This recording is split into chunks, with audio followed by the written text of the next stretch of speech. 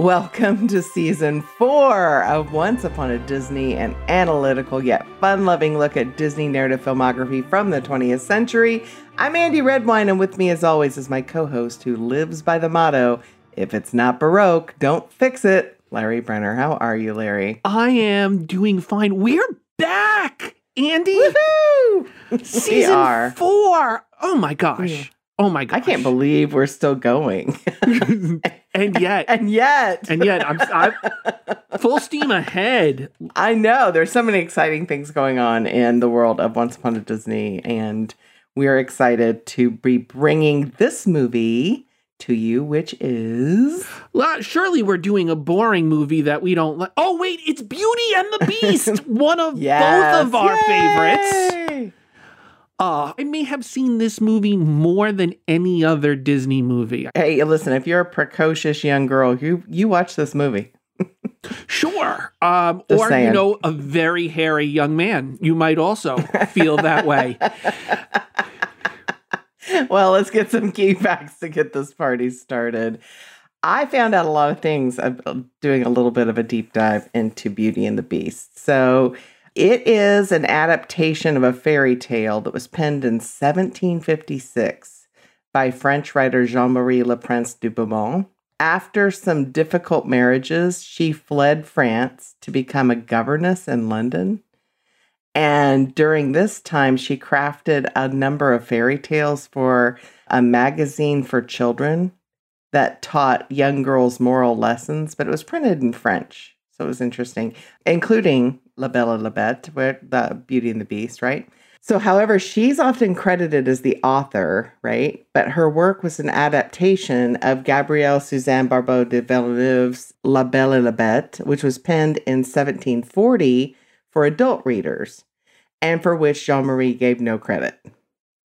So the original novel is the oldest telling of the story that we know of, but it may be an adaptation of something else. We just have no idea. Well, I just want to say, now I know it's not a tale as old as time if we're going to say 1740.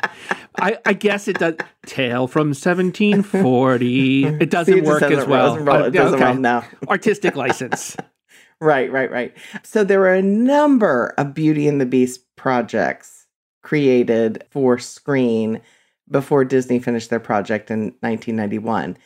If you were around in 1987, just 4 years prior to this movie, there was a TV series starring Ron Perlman as a beast, and it was a crime drama fantasy where the beast romanced this justice-seeking district attorney in Manhattan. Wait.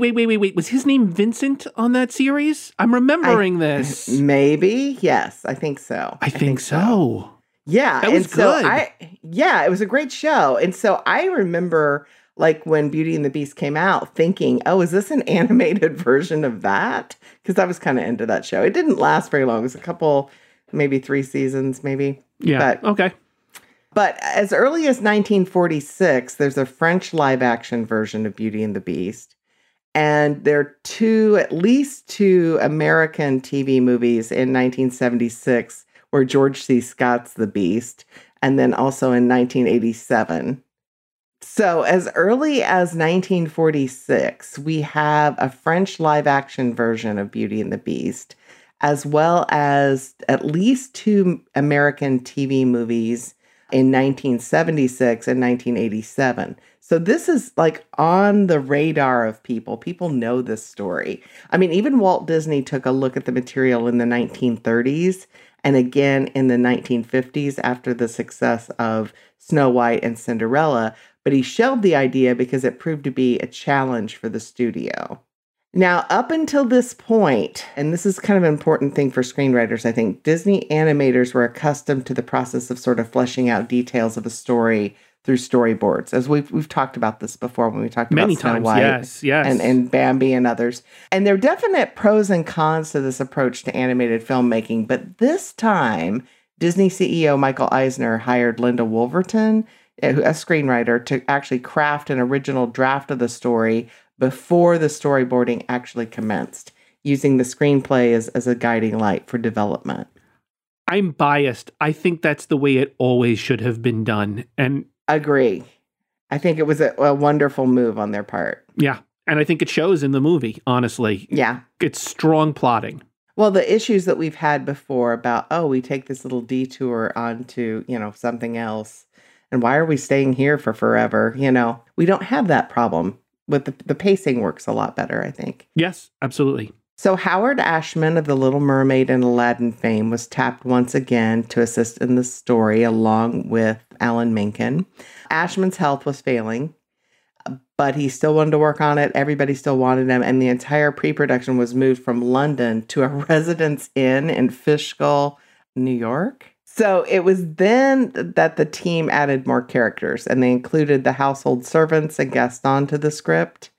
And very sadly, Ashman passed away 8 months before the film's release. On September 29th, 1991, an unfinished version of this movie, it's about 70% finished, was screened at the New York Film Festival as a work in progress. And even in this unfinished state, the film received a 10-minute long standing ovation from the film festival audience. The entire movie was finished between September and its premiere on November 13th. So they did 30% of the work in that amount of time. In Hollywood, the premiere happened at the El Capitan Theater with a wider release on November 22nd. And the film was nominated for 6 Academy Awards, including Best Picture. It was the first animated feature to do so when there were just 5 nominees. Now I think they've expanded it to 10 Best Picture nominees maybe, but that was just, it was like one of the 5 best. Howard Ashman and Alan Menken won the Academy Award for Best Original Song, Beauty and the Beast, and Alan Menken won for Best Original Score. Deservedly so. I do not begrudge them one of those awards. This is an amazing movie. So maybe, Andy, we should get into where this amazing movie begins. And since we're starting off the season, let's review our pet term, the Ma Nishtana. The Ma Nishtana comes from the Jewish holiday of Passover. It opens up the 4 questions where we ask, why is this night different from all other nights? And when we talk about it, when we apply this term to movies, generally we're asking, why do we open this movie here? Why do we start here? Why is this what we want to begin? And I'm going to say that this movie, It's Ma Nishtana, begins very much in classic Disney form. We have a storybook sort of opening where a narrator speaks to us and tells us all of the exposition about the beast, although we don't actually see the characters in their animated form. We see them as stained glass windows, right? Stained glass paintings. To a degree. We open up on the castle, but then we see the story being told through visual imagery. And that's how it begins. And then we're going to switch immediately to meeting Belle in the village. But why do we begin here? And do we need to begin here? I think it's an interesting choice. I mean, first, if it's as you mentioned, it's a nod to the historicity of the film. But we also learn everything we need to know. We learn that Beast is under a spell that can only be broken if he falls in love by his 21st birthday, right? And then we hear whoever would fall in love with a beast. And then the next thing we have is Belle in the village. I think it's pretty magical, actually. I like it.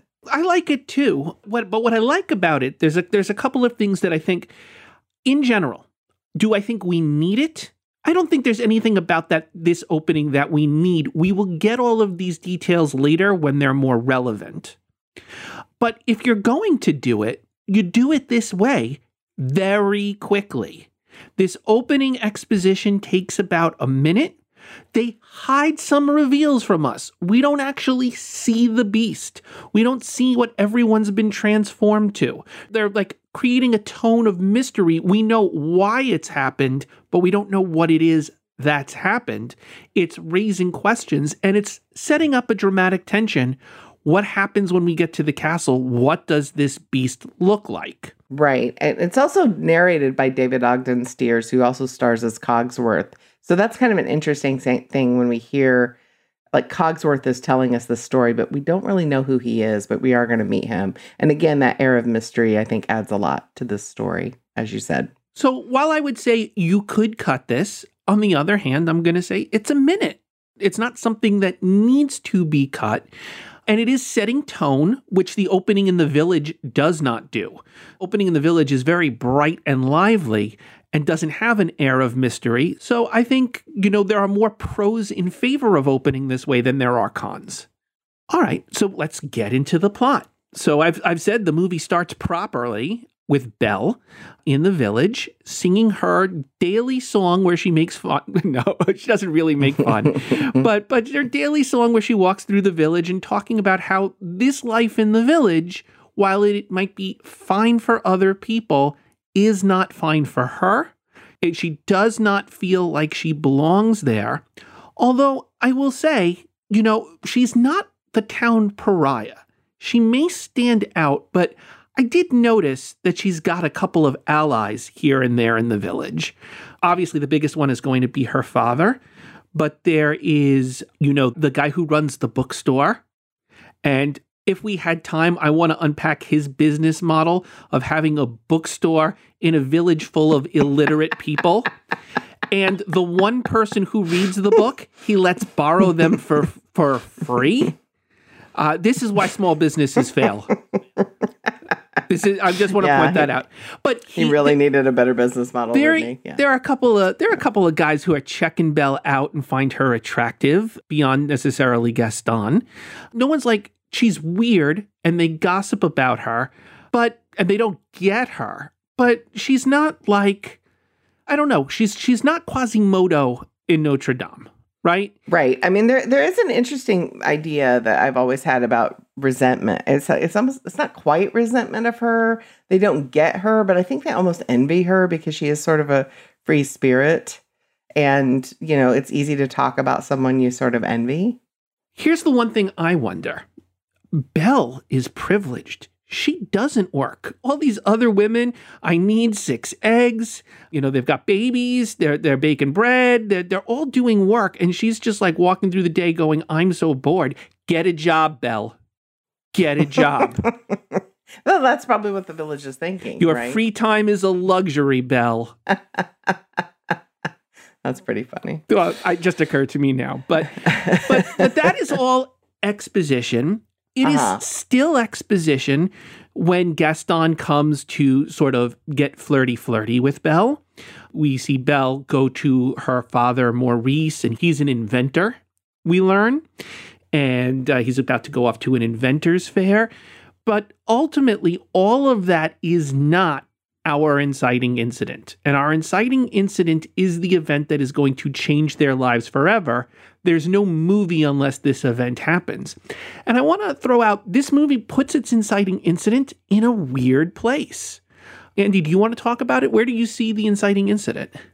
Well, I see Maurice, of course, who's Belle's father, right? He gets lost in the woods. He takes a wrong turn. Or does he? Because Philippe the horse, it's Philippe, right? It seems to take the turn and not Maurice. But anyway, he takes the wrong turn in the woods. What's interesting about that inciting incident is usually the inciting incident happens to the protagonist. Right. So we are following Maurice's perspective. Actually, I'm going to be honest. I'm Philippe in this scene. When they're looking at the 2 roads and Philippe's like, this road looks better. And Maurice is like, no, certain doom lane. Let's go down that way. But we're not in the perspective of either of the characters we're going to identify as our main protagonists.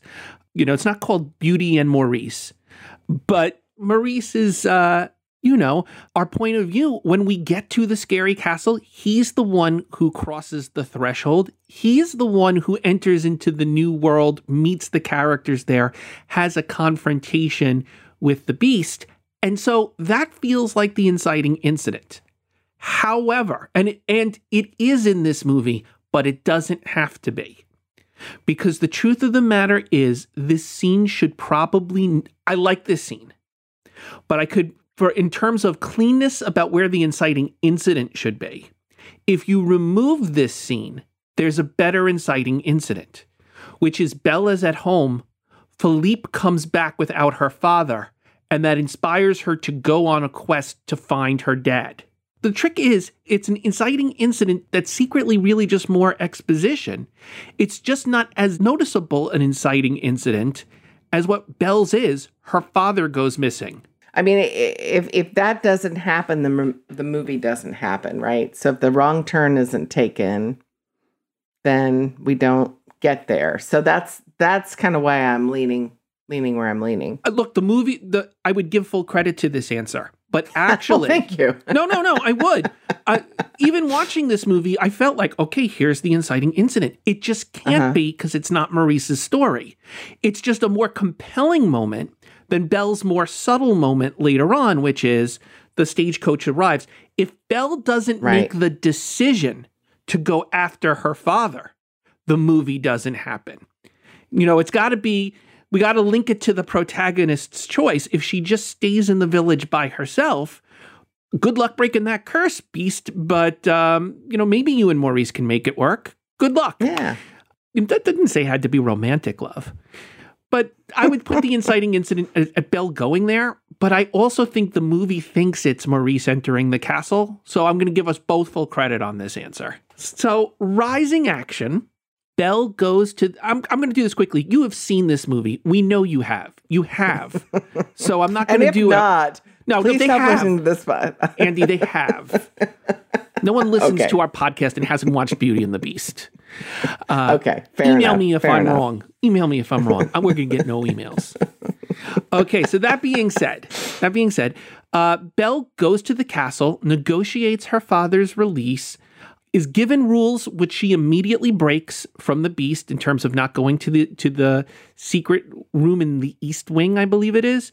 She runs from the castle, is beset by wolves. Beast rescues her. We get a lot of time in the castle where the two of them slowly, over the course of months, grow to care about each other and develop a real friendship. At the same time, back in the village, Gaston, still obsessed with marrying Belle, who rejected him earlier in the movie, concocts a scheme to force Belle to marry him. She's going to have Maurice thrown into an insane asylum unless she agrees to marry him. When Beast and Belle learn that Maurice is in trouble back in the village, the Beast releases Belle from her captivity. She comes back to the village to rescue her father. She comes across the blackmail scheme and foils it by revealing that the Beast actually exists. Andy, where does this movie get to its climax? I think there's a couple places that we could point to. One, I think when Gaston falls to his death. The final confrontation between Beast and Gaston. I'll go with that. And then the other is really when Beast is transformed into a human, I guess. That would be the emotional climax, is that Belle, says that she loves him, and it allows the transformation to happen. We have two climaxes. One is an action climax, and the other is an emotional climax, as we've seen often in these movies. They're in close proximity to one another. And then we get some falling action, which is we see the entire castle gets retransformed. All of the dancing, singing furniture have been turned back into human. It looks like Belle and Beast are going to, although he's not Beast anymore, but whatever. She's going to call him Beast for the rest of his life, I'm sure. That's right, I'm sure. Are going to get married. And the entire castle has been transformed, including, art style-wise. The gargoyles have been turned to angels. The darkness has been turned to light. It is a definitive happy ending for our characters. And we really are not left with any questions for any of them. We get the sense that Lumiere is going to find love with the maid who used to be the little hand broom. Oh, yeah, Fifi. And I also think there's something going on between Maurice and Mrs. Potts. Maybe I'm imagining it, but it could be. It could be. Could be. So Belle does need a mother, so Mrs. Potts has been functioning in that role. So, and honestly, I think they'd be cute together, right? Yeah. And Chip might need a dad, right? Chip needs a dad. That's right. I'm happy for everybody. And that is the plot. It is such a straightforward plot. You really can't get lost in it. Everything is moving forwards. It's simple, but it works. It works. Because it's a movie that knows primarily this is about a love story between Belle and Beast.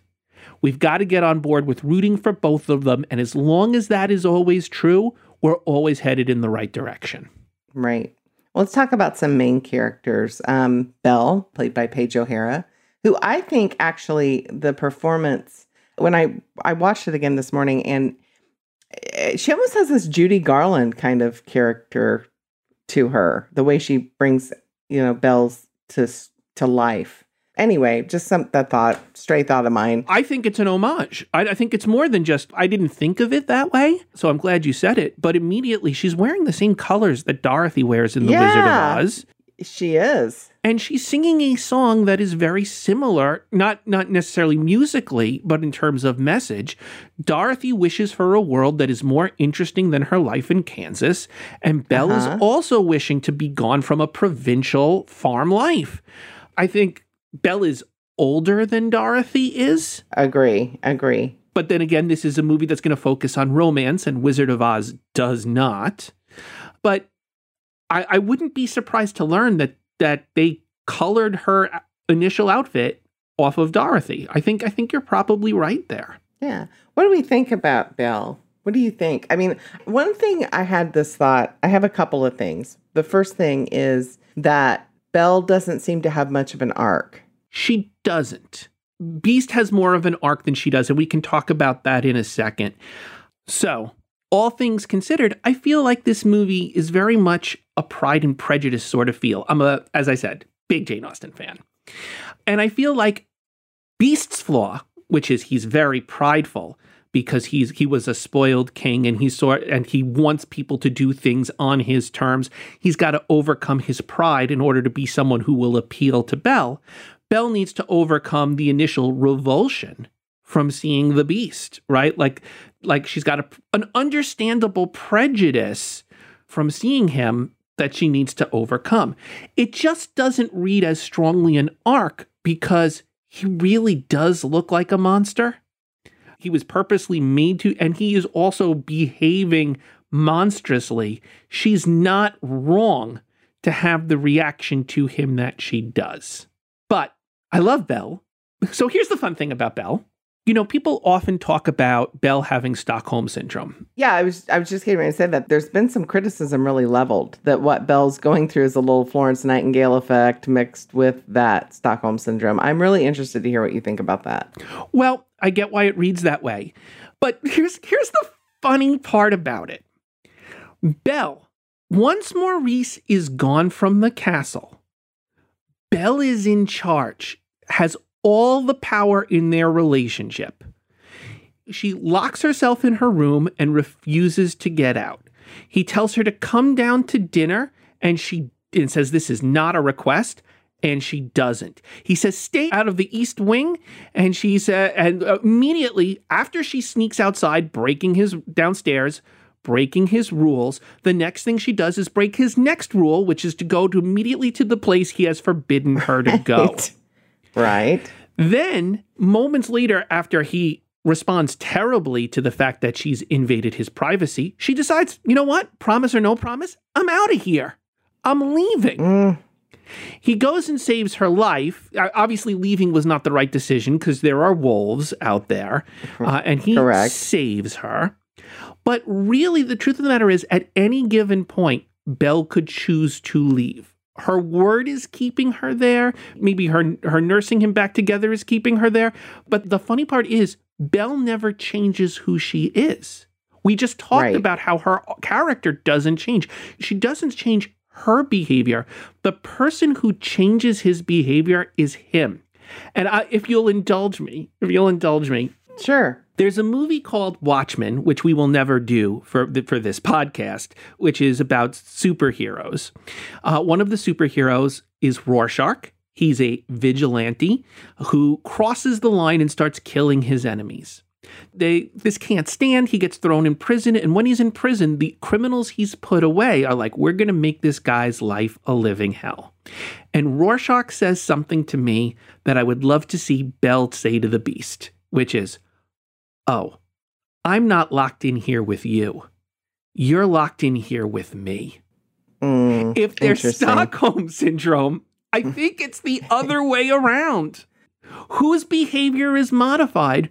Who becomes the servant of who? You know, if you made me the offer of living in solitude with a library, like that's endless, right, where I get to eat French cuisine, I'd probably put up with a beast because I think it would be certainly better than being chased around by like Gaston, right? Oh, for sure. I mean, if you're looking for a vacation from the provincial life, it's not half bad. It's hard to do worse than Gaston. Maybe Frollo from Hunchback is the only because I'd go for Jafar before I'd go for Gaston. I'm just saying. By the way, just a little side note, the dance between Belle and Beast was actually repurposed from the 1959 Sleeping Beauty dance between Princess Aurora and Prince Philip. I did not know that. They were again, crunch time, right, to get that thing finished. And so they repurposed it. Well, it works. So it does. Beast is played by Robbie Benson. I'm thinking a lot about Beast. I mean, it's an interesting tale, this movie, of adolescent men and growing up. Because when he's young, he's egotistical and selfish without love in his heart. But he's given this almost an opportunity. Well, it's an opportunity, right, to mature by the Enchantress. There's this anger and desperation in him that we typically don't see in any of these Prince Charmings, with the exception of Aladdin. But Aladdin's not really a true Prince Charming in the Prince Charming sense. Again, this is the first Disney film I can think of where Prince Charming actually has a personality. I mean, Eric has a personality. It's just not... I would make an argument for him having one. But no, I do hear you. He's more than just an object, I think. Belle is not pursuing him as if Beast is her dream. Having a prince is not her dream. Her dream is adventure in the great wide somewhere. Whereas all of those other princesses were looking to their princes as the escape from their life. Even Ariel does that. So I think, you know, what you're also saying is Beast is the first prince who isn't an object and is a character worthy of capable of pursuing an objective that incidentally is not necessarily equal to finding a princess and falling in love. He has to be able to love and receive love. It is about doing the work to become a better person and not the quest. Yeah, and you would think he would be looking to change himself as quickly as possible to overcome the curse, but the days locked in the castle just make him more and more resentful, which I find really interesting too, because, I mean, the clock's ticking, right? He knows it. He sees what's in the West Wing. He knows the flowers there. He knows all of this. And it would be really easy to create a character that would be like hell-bent on making her like him, and then she doesn't like him, and he's trying even more, and, you know, and then finally she acquiesces. But that's not what happens here, and I think it's magic. I have a question for you about the Beast. Yeah. How old do you think he was when he was transformed into a beast? Keep in mind, he was always referred to as a prince, but never referred to as a king. Right. I would say he's probably 15. See, and I get the sense even younger. I feel like a big part of what happened here is the prince made a choice. The prince was spoiled. He was young, and he didn't have strong parental figures to guide him into adulthood. Yeah, and so I see that. If you got a little Game of Thronesy, I imagine like this is what Joffrey is like without someone to restrain him. And so like the sorceress, the enchantress comes in and teaches him a lesson. I want to talk about this lesson a little bit later in more detail. She's not his mother. What right does she have to do? Wouldn't you get resentful if some witch put a curse on you? By what authority does she have to make him transform? It isn't until he meets Belle that he wants to transform for her. Up until then, it was, I'm cursed, woe is me, I need to reverse the curse. But it changes very quickly to, I need to be better for her because I like the way she looks at me when I do things that are kind, right? His motivations stop being corrupt and they start to be about something bigger. I like that. Well, I also think Beast is far more interesting as Beast than he is as a human. Ever discussed this with says, I would rather he stayed a beast and we could make it work like that. I'm not impressed what he looks like as a human. Well, it's not so much what he looks like. You can see Belle being concerned that the metamorphosis is going to change the one she's fallen for. She's fallen for somebody who's outside the box. I mean, I love that little moment where she like touches his hair and she's like, oh, it really is you, right? Yeah. I mean, I think that's kind of an interesting moment. And it makes sense to me that she is falling for somebody like Beast because, after all, she has her father, who is definitely an outside-the-box thinker. Sure. And she has Gaston, who the village loves, and she doesn't. So it makes a lot of sense to me that her, in a way, Beast sort of models who her father is, maybe not with the gruffness, but definitely the outside the box, living outside the village, nobody understands him kind of thing. I think it works. I just want to praise for a moment the animation design for the Beast, because I really do think if you're someone who's watching this movie, you fall in love with the Beast even though he still looks like a monster. His physicality changes. He stops going on all fours. The expression on his face changes, but it's the same body. And I think people watch this movie and find him as attractive as a monster, just like Belle does. And I can't even begin to think the level of genius that went into creating this design that could be so versatile. Well, let's talk about Gaston, played by Richard White. And somewhere Gaston is smiling because that's his favorite conversation. Right. Vanity, vanity, all is vanity, right? This guy is so narcissistic. And at first, the writing is so great because everyone in town thinks this guy's great. He's got them all pretty transfixed. It's such a great character because at first you think, oh, he's just someone we laugh at, right? And then you realize that he stops at nothing. He is clearly that narcissist, and not just a narcissist, but a villain, because we see how dangerous he really is. It's a great way to have an antagonist who raises the stakes as the movie progresses. Because it's not just, I'm going to marry Belle. It's, I'm going to marry Belle at all costs. No one says no to Gaston. That's right. I think that's true. I think what's interesting about Gaston, look, he is one of my favorite Disney villains. At the same time, I find him repellent, but I'm always happy when he's on screen. He is very much a villain I love to hate. What I think is interesting about Gaston is how desperately he misses his moment to actually be the hero of this story. There are two places where he could actually be a hero. And the first one is more important than the second. There is a moment when Maurice comes back to the town in a panic, saying, a monster has Belle, a hideous beast. She's in danger. She needs to be rescued. This is the moment Gaston has trained his whole life for. He's a hero. There's a monster. You kill the monster. You get the girl. And if he actually in that moment went to rescue Belle, she might be grateful. If he killed the beast, he could rewrite himself into the hero of this story. I still don't think they should be together, but it would be, for him, it's the opportunity. And instead, he mocks Maurice and comes up with an evil scheme. It's like, it is a defining moment for him. He could hero up, but that's not who he is. He's the kind of, it's not about proving his bravery or his worth. It's about getting what he wants. Look, even if he just walked Maurice home to Belle and Belle was there and Maurice was like, and he's like, listen, he was talking about a monster. He was making a fool of himself in the tavern. I wanted to make sure that you were safe and I wanted to make sure that he was safe. That little bit of kindness might do something for Belle. He isn't. Couldn't even consider it. That sort of happens again.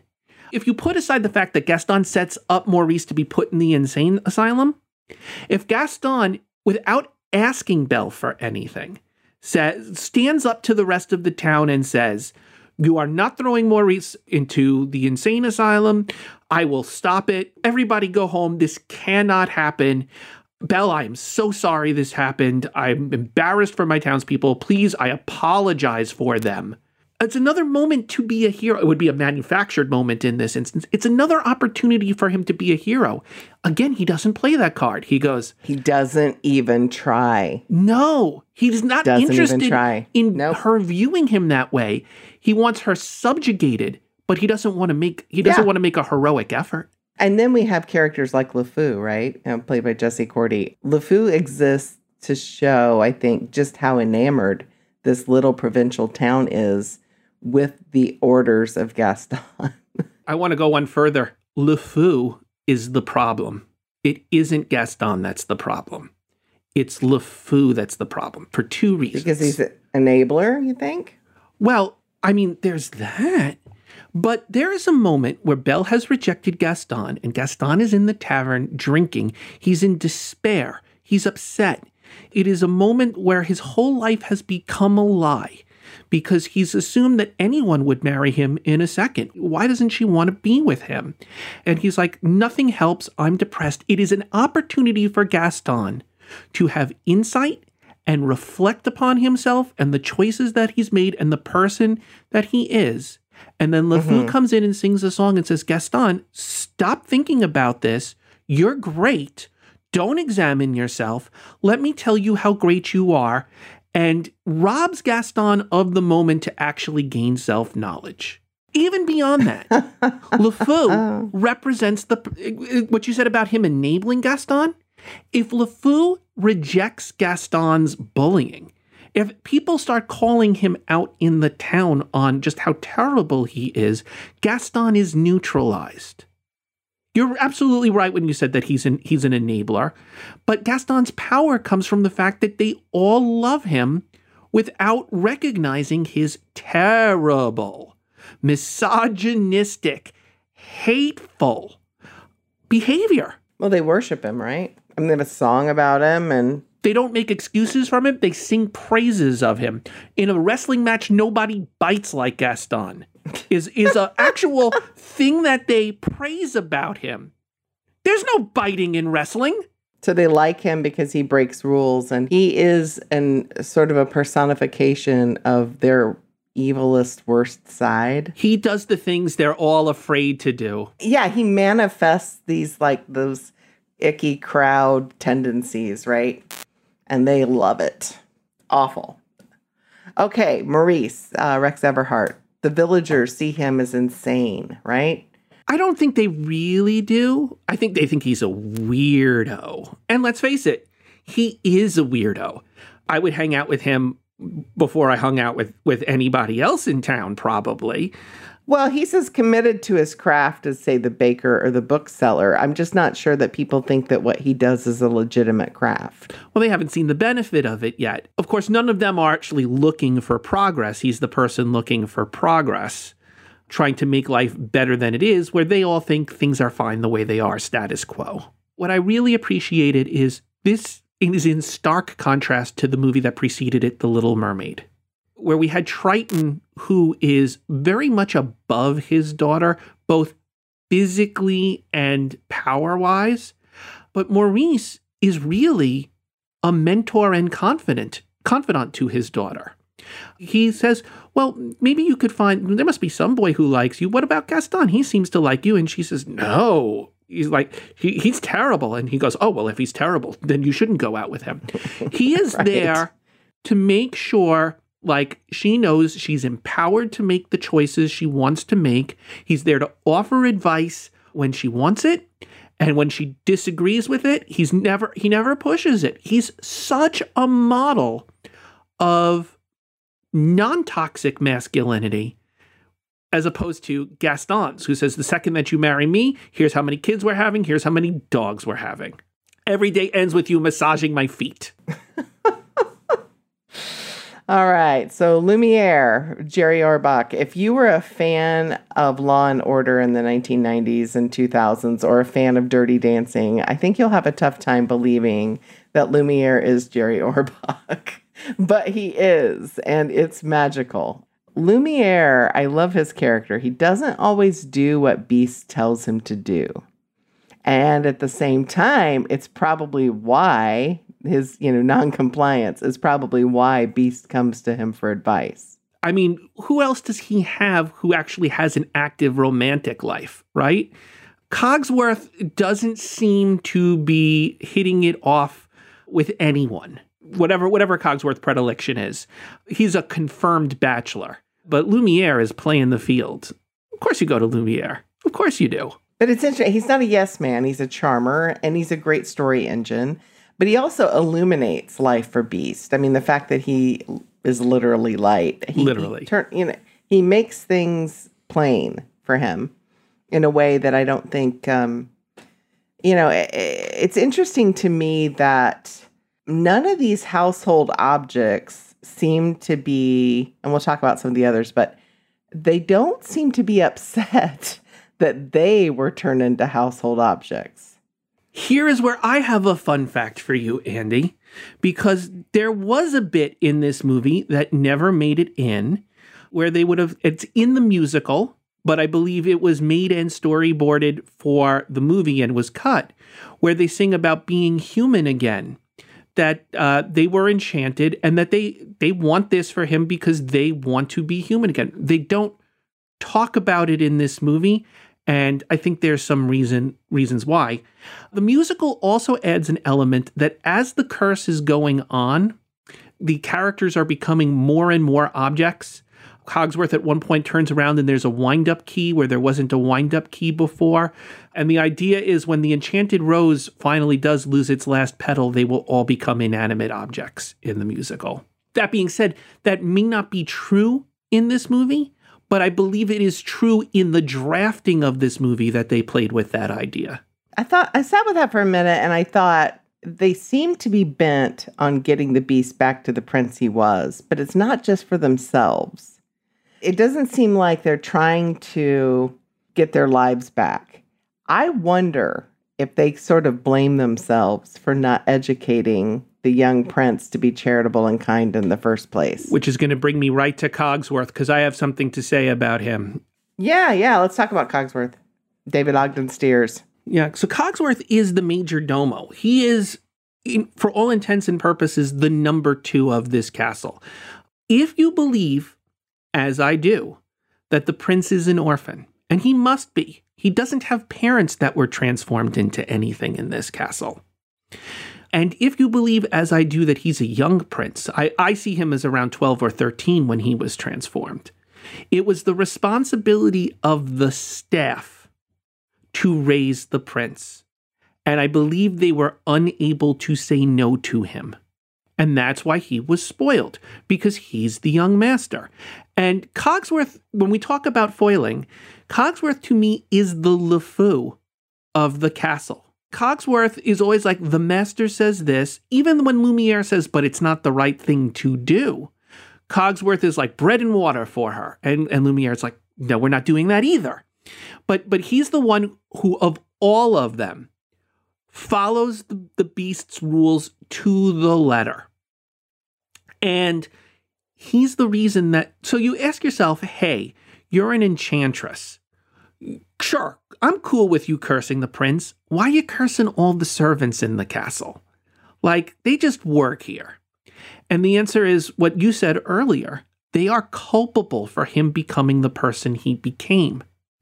And if I could put one scene into this movie, I would love to give Cogsworth an arc where he stands up to the Beast and says, your behavior is selfish and abominable and it needs to stop. Because throughout this thing, Cogsworth is so fearful of the Beast. And he must have been fearful of him as a spoiled young man. And I would love to see the moment where Cogsworth says, I'm going to stop telling you what you want me to tell you and tell you what you need to hear. Need to hear. Yeah. And that's my feeling on Cogsworth. No, it'd be great. That'd be awesome. All right, Mrs. Potts and Chip, Angela Lansbury and Bradley Pierce. I mean, I think it's interesting that Mrs. Potts mothers Belle. And we talked about this a little when we talked about The Little Mermaid. This is the first female figure to mother Belle at all. The rest of them sort of talk about her in town, or they have, they're in competition with her in a competition she doesn't choose. Mrs. Potts is really the first female figure, along with the wardrobe, to really take care of her, to take care of and nurture her feminine side. And not just her. She also nurtures the Beast in that way. She provides a feminine model for him as well. She also doesn't have much of an arc. That's the thing about the furniture. None of them really arc, and I would love to see that happen. But she kind of she's more on Lumiere's side of things than she is on Cogsworth's side of things. She's more willing to break the rules than not. Like her, I enjoy Mrs. Potts, and yet I don't think she impacts the plot tremendously. She's there to be someone to talk. She's a confidant, right? Someone you might have tea with. That's Mrs. Potts. Well, I think with somebody, I mean, you don't want to be a didactic in a Disney movie, but I think what she does is she shines a light when little children are watching this and saying, yes, he's very selfish. Yes, he's got a terrible temper. Yes, so that's one of the things that she does. She also, this movie can get really, I think without her, this movie could be really dark and maybe even kind of scary. But I think her presence and then Chip's presence as well allows small children to find themselves in the story. Like, where do I find myself in this? Oh, I'm going to get tucked in. It's time to go to bed. So there's that kind of sweet moment that, I think this movie needs. I think you're right. Otherwise, it does get too dark. I think Mrs. Potts, I think you're exactly right. Mrs. Potts talking to Chip is actually Mrs. Potts talking to the children and letting them know that no matter how dark this movie gets, she's promising them that everything's going to be okay and everything's going to work out. That's right. I agree with you. I have a question for you, though. The Enchantress cursing Chip is just too far. He's a kid. He's a kid. Was he a baby when the curse happened? Has he been aging? Yeah, so that's kind of weird. And Mrs. Potts also mentions that he has brothers and sisters in the cupboard, but we never see them. And also when they all become human, Chip's the only one who becomes human. We don't see lots of little children there. So I have questions. And the Enchantress decides to punish the dog? What did the dog do? That's right. I have some questions for this Enchantress. I wonder if it wasn't a punishment as much as it was like a motivation. Like, how do we motivate that? Maybe he can't love in his heart for, himself and his own, well-being, but maybe he can change for the other people in his life. And this goes to my other complaint, which is there's a point where the castle is under attack by the mob, and Cogsworth says, Master, the castle is under attack. And he goes, it doesn't matter now. Let them come. And it does too matter, Beast. I understand you're sad. You have a castle full of people to protect. Yeah, illustrates his selfishness, right? Right? I don't think it's meant to. I think it's meant to illustrate his sadness. But the truth of the matter is, I never see, when do they stop being objects to him? When do they become people that he cares about? He could, it doesn't have to be romantic love. If he learned to love his servants, I feel like that's enough. I think that's enough of a transfer. Not everybody has to find their soulmate to find redemption. And he hasn't found it here. He doesn't see them as people. I don't know that he's ever gonna. I'd love to see their dynamic change. And that's why I'm really pushing. I want to see a scene where Cogsworth stands up to the Beast, and for the first time, the Beast sees Cogsworth as a person and not a clock. That would be awesome. Let's talk about foiling. Yay, one of my favorite subjects. Well, I mean, obviously, maybe not obviously, but foiling is about contrasting one character to another character in order to kind of shed some light on what's going on inside maybe a character we favor. The Beast is, for me, it is far worse and less redeemable if there's no Gaston. Correct. They are opposites of each other. There is so much great foiling in this movie, but let's just start with yours, which is that the Beast has a terrible exterior, but deep down inside there is gold.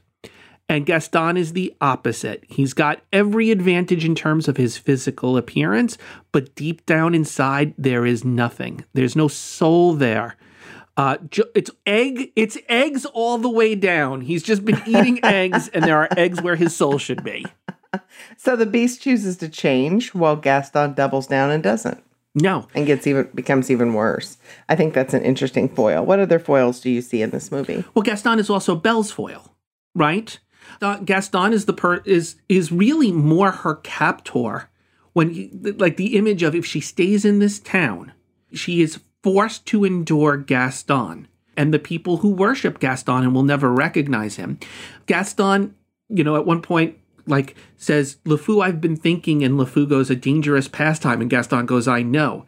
This is someone who, thinking is the line you cross. Belle is all about thinking. Belle doesn't care that he's good looking even a little bit, and in her favor, I will say, Belle does not care that she is good looking even one little bit. We never see her being vain or primping. She doesn't exist in that world. The one redeeming thing that you could say about Gaston is he in the village seems to recognize Belle's value. He does not. He recognizes her physical value. He's not in love with her. She's just the prettiest. She wins. There's nothing more to it there. So I think Gaston foils both of them and foils them quite nicely. And he's a foil for Maurice, which we talked about a little bit earlier. He is the toxic masculinity to the kind paternal love, that caring, compassionate confidant that Maurice is. He foils all three of them. He's so perfect for this movie. Yeah, for sure. For sure. He got my wheels turning, for sure. So Cogsworth and LeFou, I talked about how they foil each other, but Cogsworth and Lumiere foil each other. They function as a dyad. They are really the odd couple, right? They're Felix and Oscar to a certain degree. Whereas Cogsworth is the one who wants to do things right. Lumiere wants to do the right thing, right? Right. The heart and the head, right. You could actually do an argument very similar to what we did in Hunchback of Notre Dame and say that the various different parts of Beast's personality at war can be seen in Cogsworth, Miss Potts, and Lumiere, like the various different voices urging him towards goodness, urging him towards what is the right thing to do as opposed to doing things right. You could argue about that they are manifesting his internal drama. There's just so much of it. All of the townspeople are foiled by all of the household objects.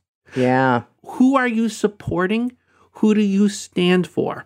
Do you stand for the person who's being demonized because you know in your heart that those are all lies and you're going to do the right thing and side with the person who you love and support even though they look monstrous? Or are you going to follow the person who leads you on the attack, does not care about you, sees your service as his due, but ultimately you're expendable to them? Right? Those are two very different ways of looking towards a leader, to supporting a leader. One is we support him because we know he's right and we love him. And the other is we're following him in the hopes that he'll lead us to something, but he doesn't care about us. Exactly. There is so much work done on this. I love this movie. I love that you could just plumb the depths of this movie and the foiling that's there. Yeah, for sure. Let's talk about protagonist problems a little bit. I think people might think that Belle is the protagonist of this movie. But as you mentioned before, Belle's sort of the same person at the beginning of the movie as she is at the end, except for the fact that she gets to experience something outside of the norms of provincial life. She gets to have quite a big adventure. She loves her father, who's a little quirky, and she's able to love the Beast, who's also a little quirky, right? Who do you think the real protagonist of this movie is? I'm going to say, technically speaking, the Beast is the protagonist and not Belle. However, they are both the protagonist of this movie. And it's really hard to say one is and one's not. Yeah, except the Beast has a mission. The Beast has a want. There are obstacles, both internal and external. There's a ticking clock with him, right? If Belle goes on, if nothing changes, he stays the Beast. The household items are still, the household items, right? Nothing really changes for her. Well, except what makes her a protagonist is, generally speaking, the person who travels to the magical world is our eyes to that world, is our witness to that world. And if there's a protagonist problem, it's that we cross that castle first as Maurice and not as Belle. Belle is the stranger in the strange land. She's the X factor. With a slight adjustment, I think I could make you happier with Belle. Here's the slight adjustment I would make, Andy. I would say I would have Belle be like, I'm never going to get married because I don't believe in romantic love. I don't believe I'm capable of experiencing it. It's not just that Gaston is ick. Everyone's, like no one values a woman for her mind. There is no one out there who will that, and that she's closed her heart to the idea of romantic love. If we teased that out of her a little bit, and we saw that as she spent time in the castle, she starts to reevaluate that belief and finds that, oh wait, I've been in love with him for months and I'm only now realizing it as he lays dying. I feel like we'd have a little bit more of an arc there. Is that movie for children? I don't know. I think it's great. And I think if we start with that prologue of Beast having that mission, and this is what's happened to him, and we all know it, again, it's that dramatic irony that Belle, we know we're going to get back to it. We know what's in the West Wing. We know what's going on. I think it does make it less scary for children. But yeah, I think the movie knows exactly what it's doing here. I would give it like an A, but not an A+ for protagonist issues. But an A is pretty good, and it counts the same for your GPA. So it's fine. That's right. Let's talk about the soundtrack for just a little bit. This movie, for me, Larry, is reminiscent of the great musical theater pieces like, The Sound of Music, or The King and I, or South Pacific. You have these great songs that serve the story. They're not just there to be now we're going to take a break for a song. They're actually driving the story in a way that a musical theater piece should. I mean, the story, generally speaking, like the music tells us about character, or it moves the plot along. The mob song that Gaston sings, Through the Mist, Through the Woods, is literally getting us to the castle from the town. There's so much great stuff happening here. And obviously, we have two really skilled musical professionals writing the music for this. It definitely shows in it. What's funny is, I said this to you earlier pre-production, I'm just going to repeat it now. While I like all of the songs in this movie, even the song I don't like, which when I say I don't like it, I mean I don't listen to it in my spare time, which is Tale as Old as Time, Beauty and the Beast. Because for me, that song is slow. And it doesn't tell us anything. It tells us we're watching the movie Beauty and the Beast. I knew that when I got here. I know everything she's saying here. And they're dancing in the animation. We're seeing, even that song, I was singing it 5 minutes before we came on to record. It's a good song. It's a little slow for me. It's not my favorite, but they're all great. Well, the song, the Beauty and the Beast song, I mean, there's a line that's bittersweet and strange, finding you can change, learning you were wrong, right? So that's kind of this moment where it's almost the culmination of this moment of, they really are in love. This is kind of a nice thing, and we can slow this down and make it a little more. There's some romance here, and that works out well. I do wonder if small children check out a little bit here in this one spot. And what we're really supposed to seeing is the amazing CGI of computer animation in the ballroom, which was groundbreaking. Really, we're supposed to have a feast for the eyes in this moment. By the way, animation in this movie, gorgeous, gorgeous, gorgeous, gorgeous, from beginning to end, will always be magical. But that moment reads less magical now because we've been spoiled by what comes in the future. Correct. At the time, it was just breathtaking. It was everything. Belle, the song, there's some exposition. Obviously, we know what Belle wants and what would tempt her to be in the castle.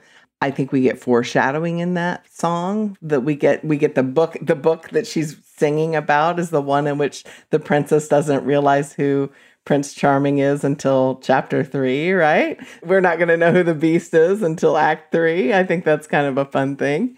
In Gaston, we see the envy and the jealousy of Gaston, who's probably never been turned down in his life, right?